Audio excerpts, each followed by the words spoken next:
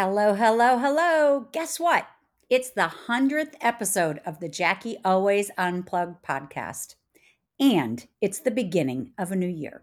And so it seemed fitting to me to celebrate this milestone and to bring in the new year by chatting with two female pastor preachers about guess what? Yes, women, specifically women in the line of Christ. Laura and Melissa took their church through the series on women during Advent, the thing we did back in December. And when I found out about it, it was like, what?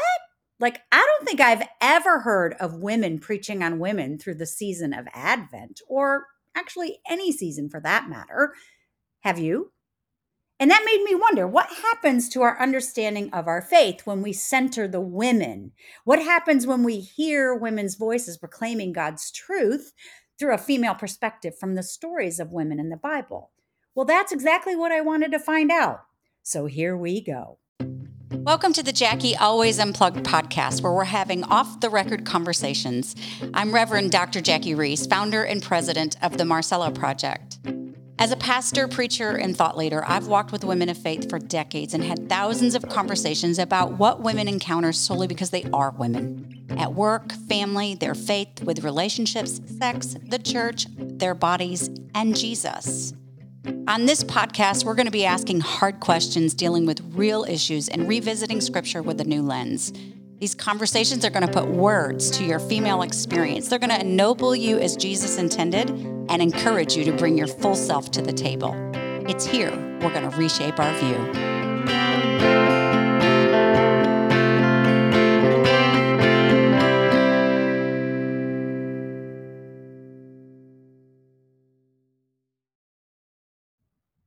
Well, welcome back. Today, as I said, we're talking with Laura Taro and Melissa Duncan. And Laura and I met in seminary. She has two master's degrees, one from Northern and the other from Trinity out in Chicago. And she's a licensed pastor with the Evangelical Covenant Church and the founding pastor of Bethany Covenant Church. And Melissa is a hospital chaplain and a licensed pastor with the Evangelical Covenant Church. And she is currently a student at North Park Theological Seminary, and she's completing her master's in divinity. So let's welcome them. Okay, so Laura and Melissa, I want our audience to hear a little bit about your journey into the pastor, because it's not really that normal to have women in leadership, particularly in the Protestant vein of Christianity. So tell us a little bit about how you got there, what your experience has been. That's such a good question.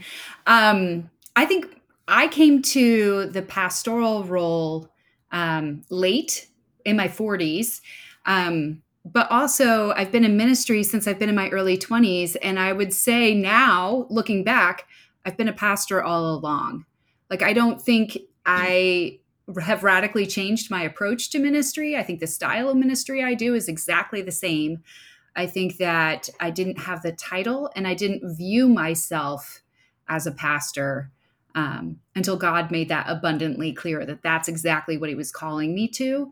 And then I had to go through all my own internal emotional response to that call because it's terrifying, or at least it was for me, to call myself a pastor, because I knew. Why do you think that is? Yeah, for me, I knew that it potentially was going to cause relational breaks with some people who are very close to me. I knew that it probably meant we couldn't stay in the same church we were part of. It was going to be a radical shift of before and after. If I was choosing, what you were doing wasn't changing. I functionally ministering, right? Yeah, functionally exactly the same. It was to identify yourself with that title was Yes. going to blow up some things for you. Yes, absolutely.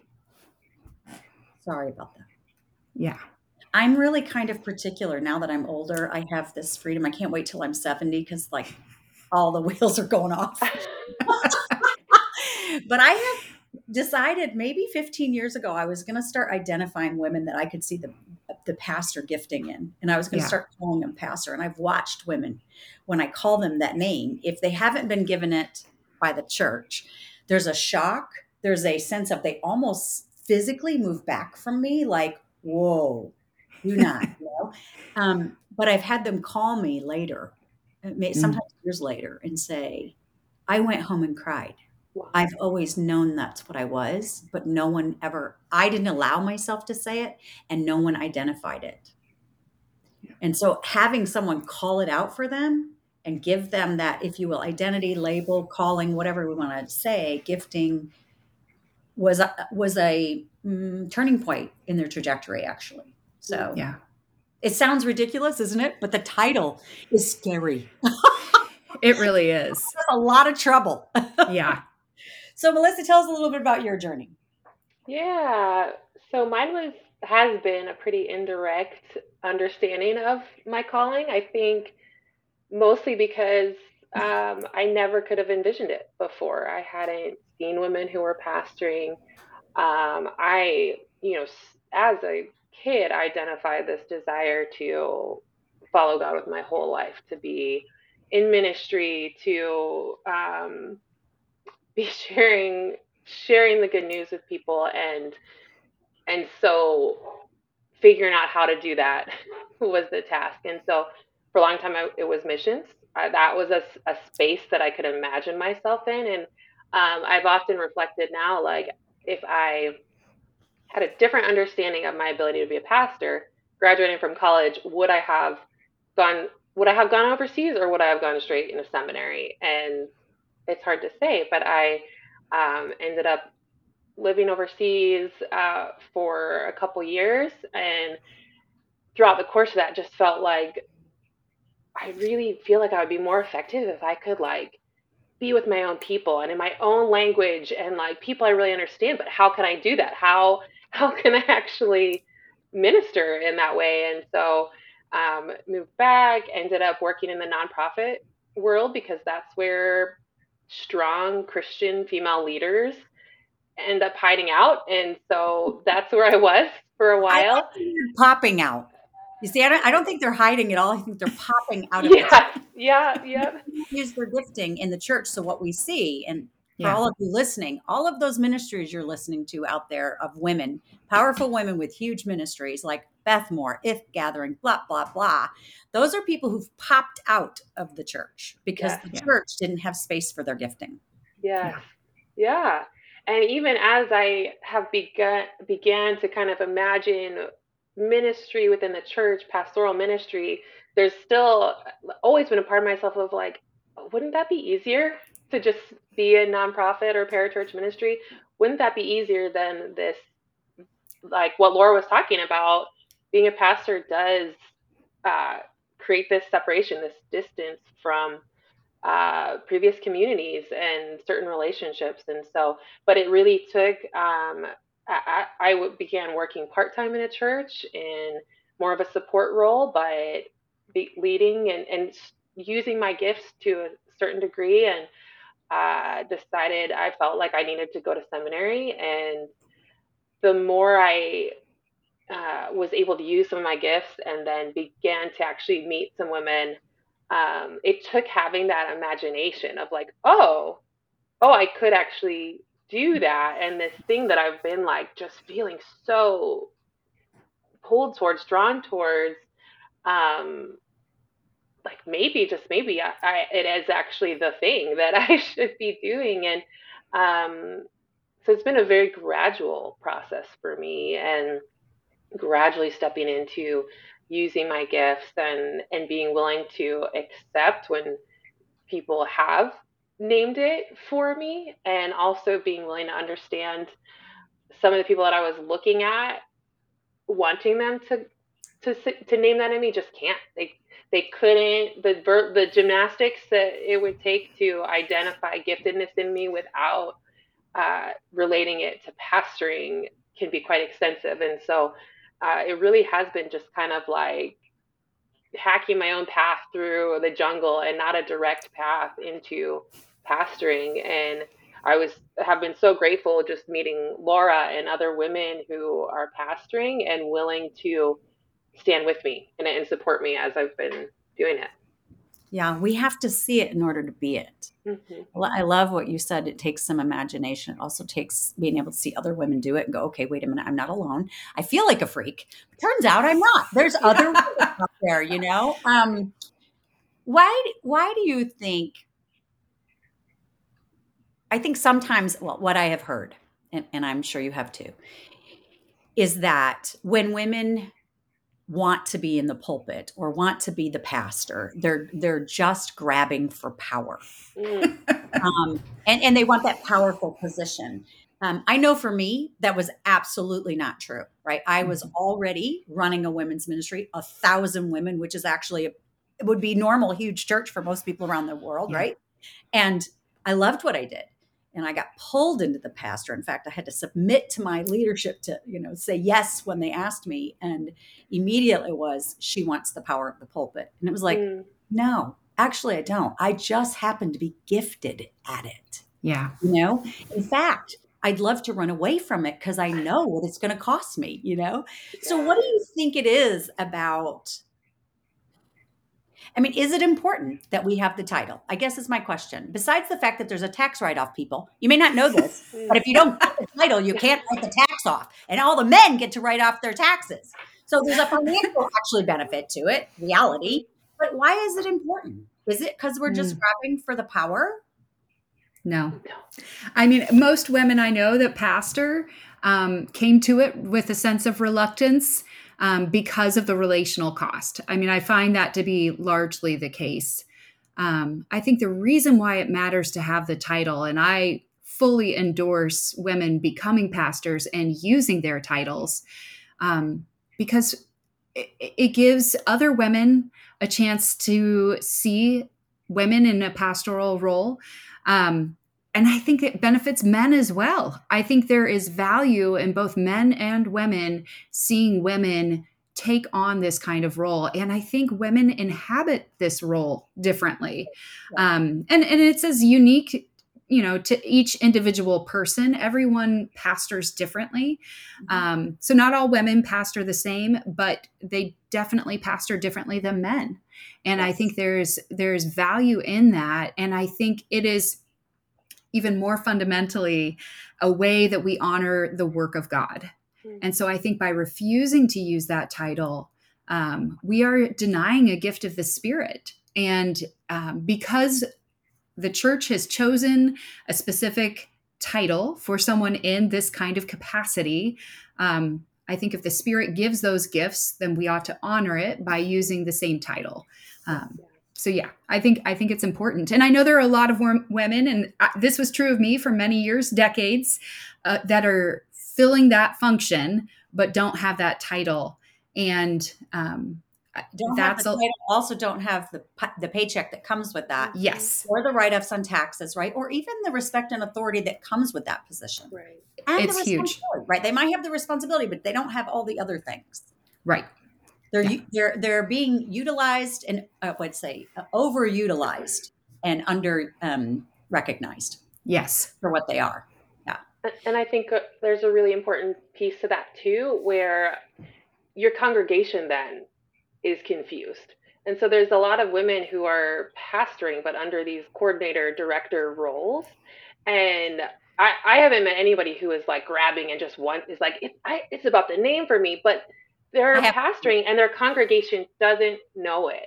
And right. so, and they're struggling with understanding the support and care and leadership that they can get from these women. Because a coordinator, what is that? Like, are you planning my activities? Like, can I come to you with this need? And I remember getting like a Christmas card from somebody that I had been really actively pastoring and walking through, and they were like, "You're like, you're such a good friend." Like they didn't have language to identify what it was, and but it was so important to them that they wanted to name it, and they shouldn't have a category. And so I think we're limiting and and actually hurting our congregation from having their needs met too when they can't understand what it is the women are doing.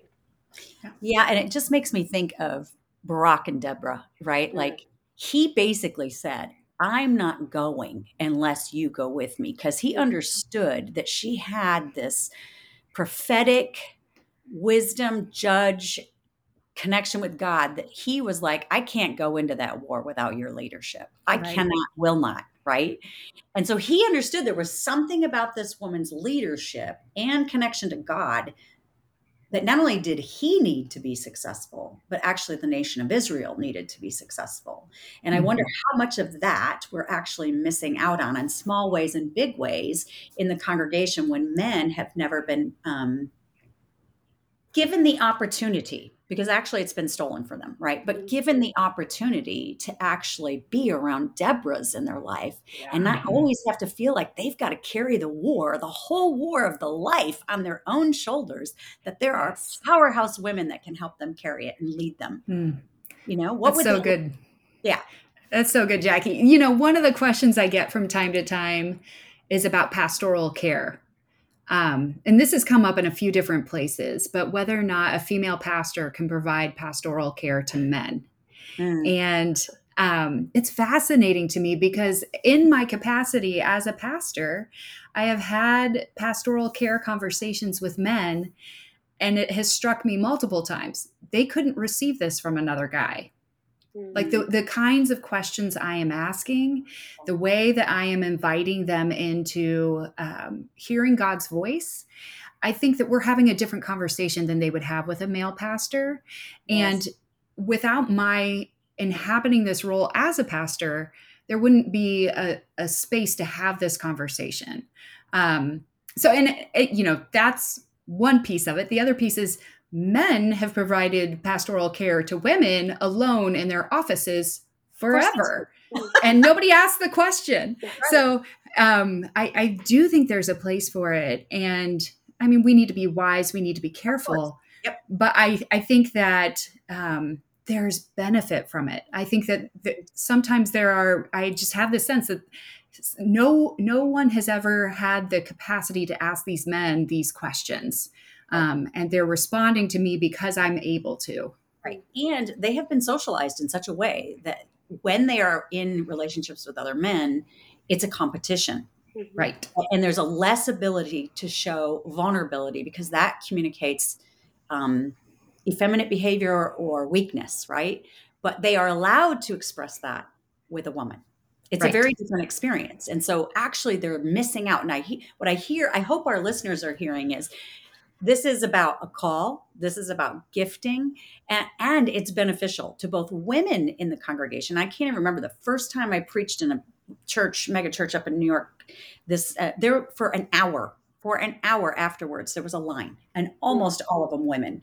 But this little girl came up to me. She must have been 10 years old. And she said, "I've never seen a woman preach, and one with curly hair," because she had curly hair. And, it's not a woman. So she was like, but I knew it. The light bulbs were going off in her head like, oh, wait, this is a possibility.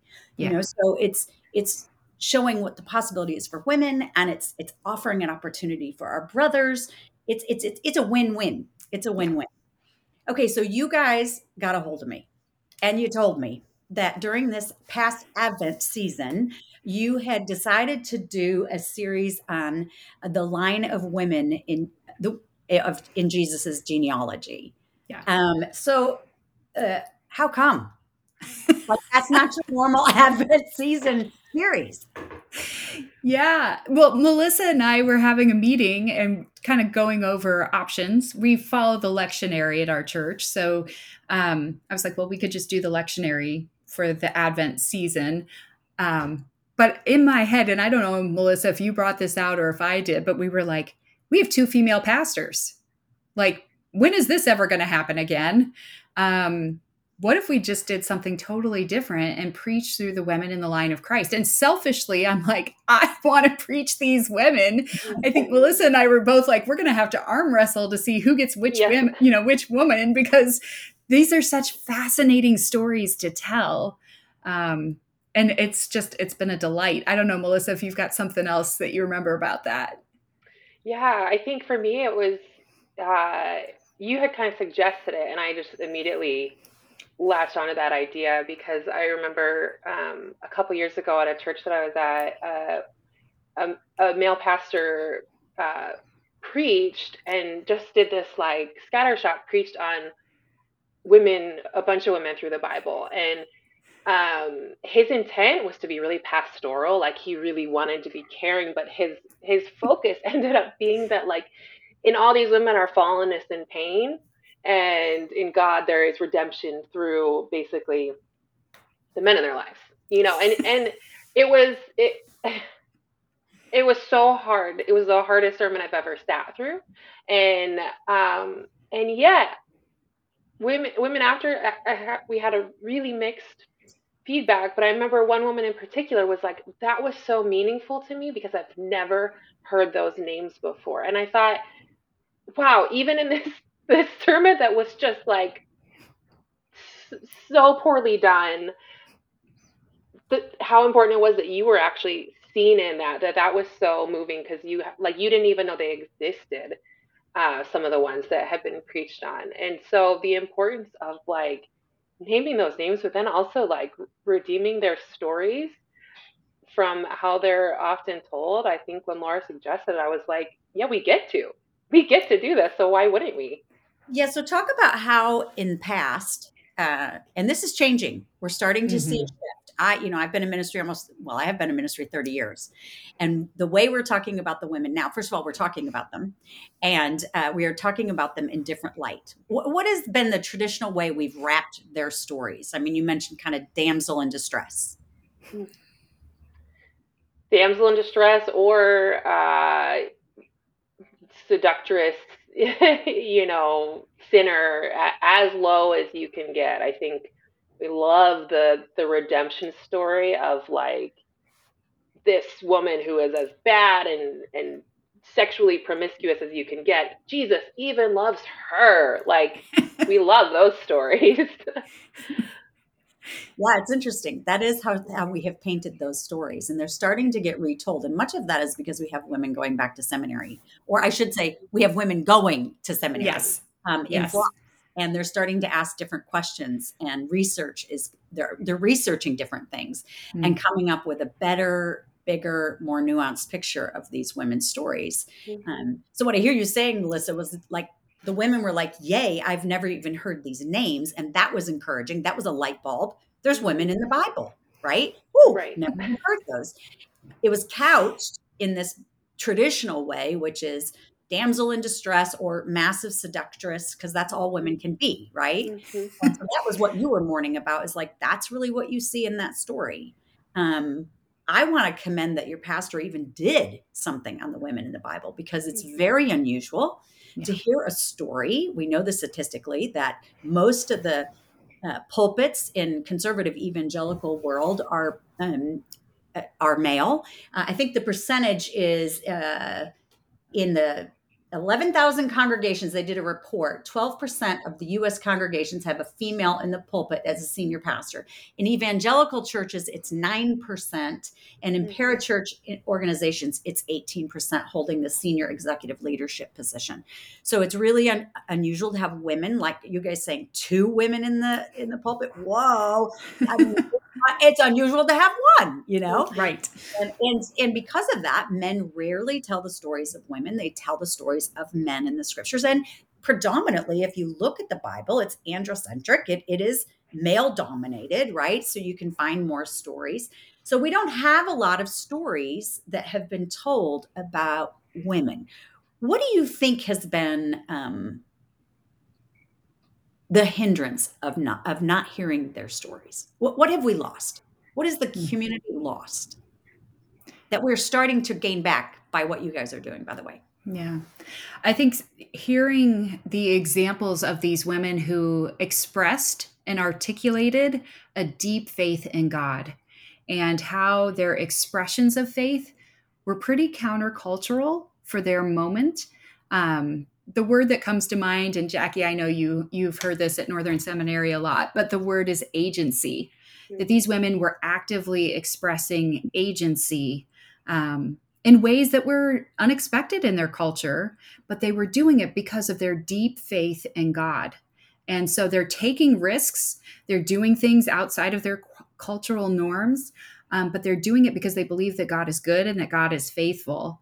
And so I think for the women in the congregation to hear these stories and to know that these women aren't timid, they're not without abilities, they're not just the back part of the story, but God is using these women to change the course and the trajectory of the biblical story.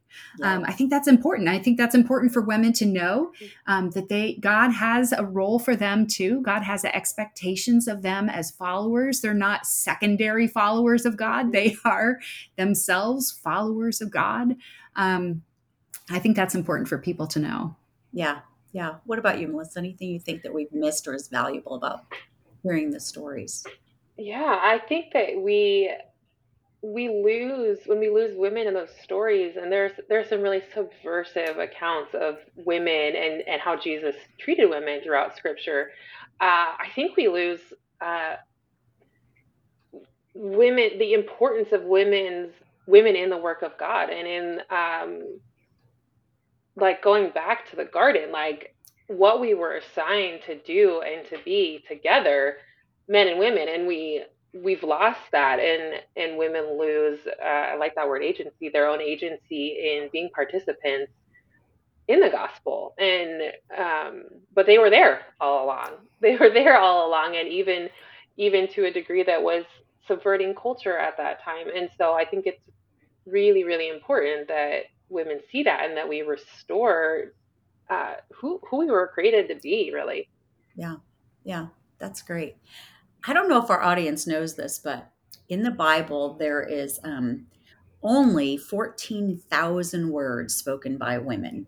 And that Mhm. includes women in the, not the whole stories about women, but actual words of women, 14,000 from the Old Testament, New Testament, and if we include the Apocrypha, 14,000, which is 1.2% of the words in the scriptures. And if I spoke 120 words per minute, I could say all the words the women have said in scripture that we have recorded in 2 hours. Mm, Wow. And interesting, most of the women's voices we have recorded in the scriptures are women who are unconventional, like they're not married. A lot of them aren't married, or they're barren, or they're prostitutes, mhm. roles that are kind of fringe. And maybe it's Yeah. the fringeness that's allowed them to use their voice. Mm. Um, but what I find interesting is, in light of the fact that these women's stories fall into a society that was patriarchal, right? Where women's voices, agency, was limited and usually permitted underneath the authority of some male giving them the permission, right? And what we have is this recording of 14,000 words in the middle of that. And we should pay very close attention in light of the snuffing out erasure of history of women's voices. Yes, These stories should be screaming at us because they were kept.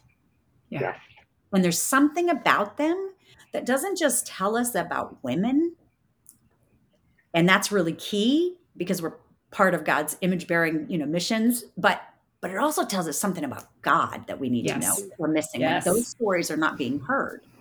And in a frame, a lens that doesn't always categorize women as either sexually immoral or, weak and needy for a hmm damsel, waiting hmm for the prince on the white horse. Um, I've always been the person wanting to be on the horse, not the person waiting for the prince. right. I just think it's fascinating. So, what do you think? So, you've chosen this series, and how have people responded to this choice? I mean, what are some things that positively and even negatively, or even things that you think, oh, they have no idea what they're really saying to me when they say that? You know what I mean? What do you think, Melissa? I think people have been excited. I initially was kind of anticipated, like, oh, is there going to be pushback here? But we have had people really engaged. I think from my side, I've just heard people be like, "Oh, I didn't know that. I Yeah. didn't know that," and like opening their Bibles as like I had a couple people after I preached on one of the women just being like, "Oh, I was like rereading the whole like, is that in there? That's in there?" Like they had no idea, and they felt like they knew that story. Yeah. And so that's been really interesting to just see the surprise and real genuine curiosity about it. And Yeah. what I love about that is it says to people, and as a woman who teaches people to preach, I tell them all the time, if you pick a passage that everybody thinks they know, You better find something in there and go to a lens that they don't know. Because what Yeah. it does is it drives them back and go, wait a minute, maybe I should come to all the texts with more curiosity than I'm doing. Maybe I've Yes. started to yawn at hearing the story, right? And I've stopped asking good questions of the Mm. text. What happens when we think we know the story? So often when I teach one of these women, I'll say, I know you think you know the story, but you don't know it at all. Right. Oh, that's good. And here we go. Uh-huh. What about you, Laura? What do you think? What I have you I heard? think yeah, I think similarly to Melissa, I think that part of the beauty of sharing these stories is that people don't know them. They don't know the full context. They don't know why these stories are included. Or they think they're weird. They're weird stories. Listen, Tamar and Judah is a weird story. Rahab is a weird story. Like all Bathsheba, that's an uncomfortable story. Like all of these stories, and we just heard Ruth this last similar, yeah, like that. It's more familiar, and we think we know what's happening in that story, but there's a lot more subtext happening there. And so I think it's been fun to watch people wrestle with these unfamiliar stories and to ask themselves, why are these in here? Why are these in scripture? And I think your question about what do we learn about God from the stories of these women is where we want people to land. Right. What does this tell us about who God is, and that most of these women were marginalized? Like you said, they were on the fringe of the fringe, and God centers them in these stories. And why is that? And what are we supposed to take away from that? When we don't tell those stories, we are refusing to center what God centers. Yeah. And so that's work we have to do. I remember when I was at Northern and I took the Old Testament class, and our professor mentioned that there's 111 women in the Old Testament. I thought, now mind you, this is my third seminary degree, Mm-hmm. third, and I'm going, wait a minute. How come I have not heard these names, And then we went back through the story of Exodus, and she concentrated us on Exodus 1 through 4. Yeah. Normally the story of Exodus is about Moses setting his people free, through God's power, right? Liberation. I mean, the book of Exodus is all about liberation, deliverance, right? And so we focus straight on the star of the movie, which is Moses. We even have movies about him so we can see it. And, until she slowed me down and made me read and see the text, see the story, there's so many women in the story of Exodus about liberation and what God's liberation is to look like and what it's going to require through these women's stories before we even get to Moses. And what I realized was, oh my God, the template of deliberation for God's people was set by the women before Moses even showed up on the scene. Yes. Whoa. But you got to slow down and actually look for what you've been taught not to see. Yeah. So this is like bringing up these stories. It's challenging our congregation to say, stop and look at things you've not ever paid attention to before. Because there's a story here about God that he wants to say, not just in antiquity, but to us. Yeah. There's something in there for us personally, So one of the things you said to me, Laura, you said, why, you wondered, why should women in the pastorate do a whole series on women? That question could be posed to you. Yeah. Why would you do that? Yeah. This was a concern I had, and it's a concern I have in the back of my head a lot because I love teaching the stories of women in scripture, in part because of what we've been talking about here, because I have learned so much, and it's a discovery of things that I feel like have been missed and overlooked. So it's very hard for me to skip over these women. We preached through a good chunk of the Old Testament over the summer. And Melissa and I kept saying, like, there's so many women in here, and we don't want to not tell their stories, but also we're two female pastors and we're constantly preaching on women. Like, is that okay? Because what you can hear in people's minds is, you feminist, you. Mhm. Yes. You're on a rant about women. You're Mhm. pushing this down people's throats. You're trying to Yes. make a point, right? Yeah, yeah, yeah. See, this is the interesting thing that goes on with us pastors who teach on this stuff, right? We know what the backstory that we could hear is. You're promoting something. You've got Yeah. an agenda. Yes. Uh-huh. And that's what I'm afraid of. Um, so I think that's a question that I've had a lot is like, is it okay? Like when Melissa and I were so excited about doing this Advent series, that was the first thing that popped into my mind. Like after oh my gosh, this is so exciting. I can't wait to do this. The next thought is it okay for us to do this Mm. for all of these reasons? And um, I think it's absolutely okay and it needs to be done.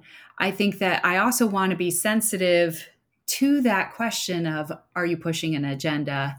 Mm. Um, I listen, it's in scripture. I think this if there's an agenda, I think it's God's agenda. And so I think it's okay, but I also want to be sensitive. I'm a pastor, I've got a whole congregation. And so part of this is um, like how do I navigate that with people to make sure that they have a sense that this is okay? Mm. And I think part of it is in the approach to say, yeah, these are stories that God has centered. It's worth us paying attention. It's worth us Mm. slowing down and listening and learning from what God's trying to teach us here. I don't know, Melissa, do you have any other thoughts on that? Yeah, I mean, I would say it's not an agenda so much as it's like there's a pastoral shepherding need. There's a wound that exists between men and women and our understanding of ourselves uh, that's begging to be healed. And so I think part of that is being able to share these stories. Part of that is women teaching them because if we're uh, if we're being real, as women, we're used to imagining ourselves in stories of men.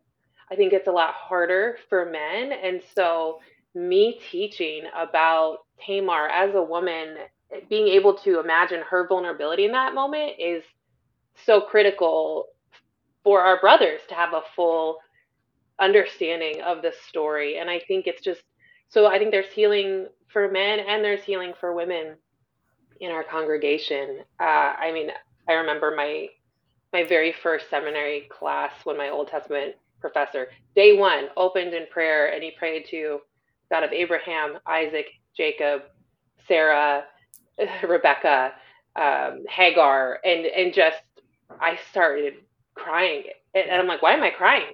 Right, I right. wasn't feeling emotional. Why am I crying? And it was just like that moment of being included in this faith and the God being mine representatively was a healing moment. And I think there's almost an imperative for us, like to provide healing moments. Like it's not an agenda, but it is a shepherding imperative that we That's have. beautifully said. Yeah. And I think even in that, that brings me up to, how we socialize men and the fact that they have a harder time finding their story in a female story, even though, by the way, they're called the bride of Christ. Mm, You know, mm, we could even ask when we teach and preach on these stories, hey, some of you guys may find this difficult, right? Like we might want to ask why. What implicit biases are these revealing to us? mm, Because we women have sat underneath male leadership and male preaching about men our whole lives and have never thought, do you have an agenda? mm-hmm. Are you promoting masculinity? You know what I mean? Like, never has that question been asked. And so, why are we asking it? Why, when I do what men have always done, which is preach on men, and I'm preaching on women, why all of a sudden is there an agenda? Why are you Mm, having these thoughts of, that we're after something? And then, why is it hard for you to put yourself in the story of Tamar? I mean, God was vulnerable in the garden. He experienced vulnerability. He was open to woundedness. Yeah.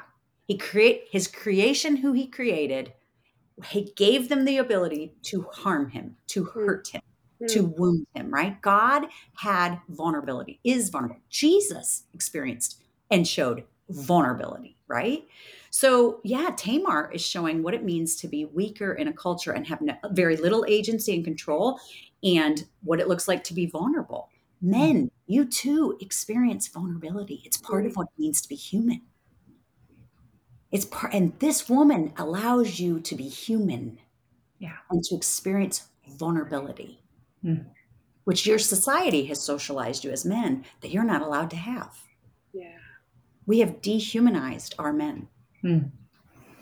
So that's the other part to that story. It really is about shepherding, and it's not about an agenda, which I have to say, as a woman, you have to work to get around your own internal baggage with this, right? You see, we're asking questions and we should do due diligence, but we need to recognize our own internal obstacles and bias that we're carrying when we come into the pulpit with this. Like we're so careful, we're walking on eggshells not to upset, So Laura, one of the things you said to me that I thought was so beautiful when we got talking is you said, one of the things you wanted to communicate through these stories is to answer the question that we have, and that is Jesus good for women? Yeah. Is Jesus good for women? Absolutely. Absolutely. Mm-hmm. And I think that is crucial that women hear that. Melissa and I have been talking as we've been preparing this series that a lot of these stories do involve questions about women that have been harmed and hurt by men, and the most, at the most vulnerable places in their lives. And I think what's critical. Just there real quick. I want to add here. Yeah. Okay, let's see if I can get my thoughts together. Most violence in America is committed by men. I think it's 95, 98%. I might not have the percentage right, but it's a really high 90. Okay. It's a high 90 people. I might not, don't get legalistic on me. And that violence is against women and other men. Yeah. And so when we're talking about males being violent towards women, I want to point out that they are also violent toward other men. And that is the majority, the percentage is male violence towards other people, onto other people. And I want to be careful. The thing that's interesting is when I was at the UN Commission on the Status of Women, and they had like 8,000 people from all over the globe coming in to talk about what was happening to women, girls around the globe, and what kind of parachurch stuff and religious stuff and governmental stuff was going on to kind of help rectify how dangerous it is to be a girl in this world. One of the things they said is that we have to be very careful when we communicate that we don't shame men, that like, we're going to talk about Tamar and these women who have been harmed by men. And what the tendency is for male listeners is to go, ooh, let me protect my gender because you're saying all men are that. We're saying, no, we're not saying all men do that. And we want our brothers listening to know we love you. And we know that you are God's image bearer. We want to do this with you. And we see honor and integrity in you. And we can't wait to like hang out with you. This is, but the truth is, the fact is, the majority of violence in America is done by men, to women and other men. Yeah. And what we do see in scripture is sinful behavior usually does the deepest harm to the most marginalized or vulnerable in society. That tends to be women and children. Yeah. Okay, sorry. I had to give that little, don't leave us, men. We love you. But here's the reality. That's such a good setup, Jackie. I think one of the things that we talked about as you're preparing to share these really hard stories is how do we shepherd and care for our congregation as we're about to talk about these really sensitive topics? Because we have in our congregations, I mean, this is true of every church, we have people who have been harmed by that kind of violence, men and women. And we're about to share some stories that go there. And that's you are inviting people to experience and potentially re-experience some traumatic events in their own lives. Right. But part of telling those stories is also to say, God sees these things. God has included these stories, and God is not absent from these individuals who are experiencing this kind of harm. God is absolutely in these stories. God is good for people. And marginalized people, people who have been harmed, people who have been hurt. So absolutely, God is good for women. God is good for all people.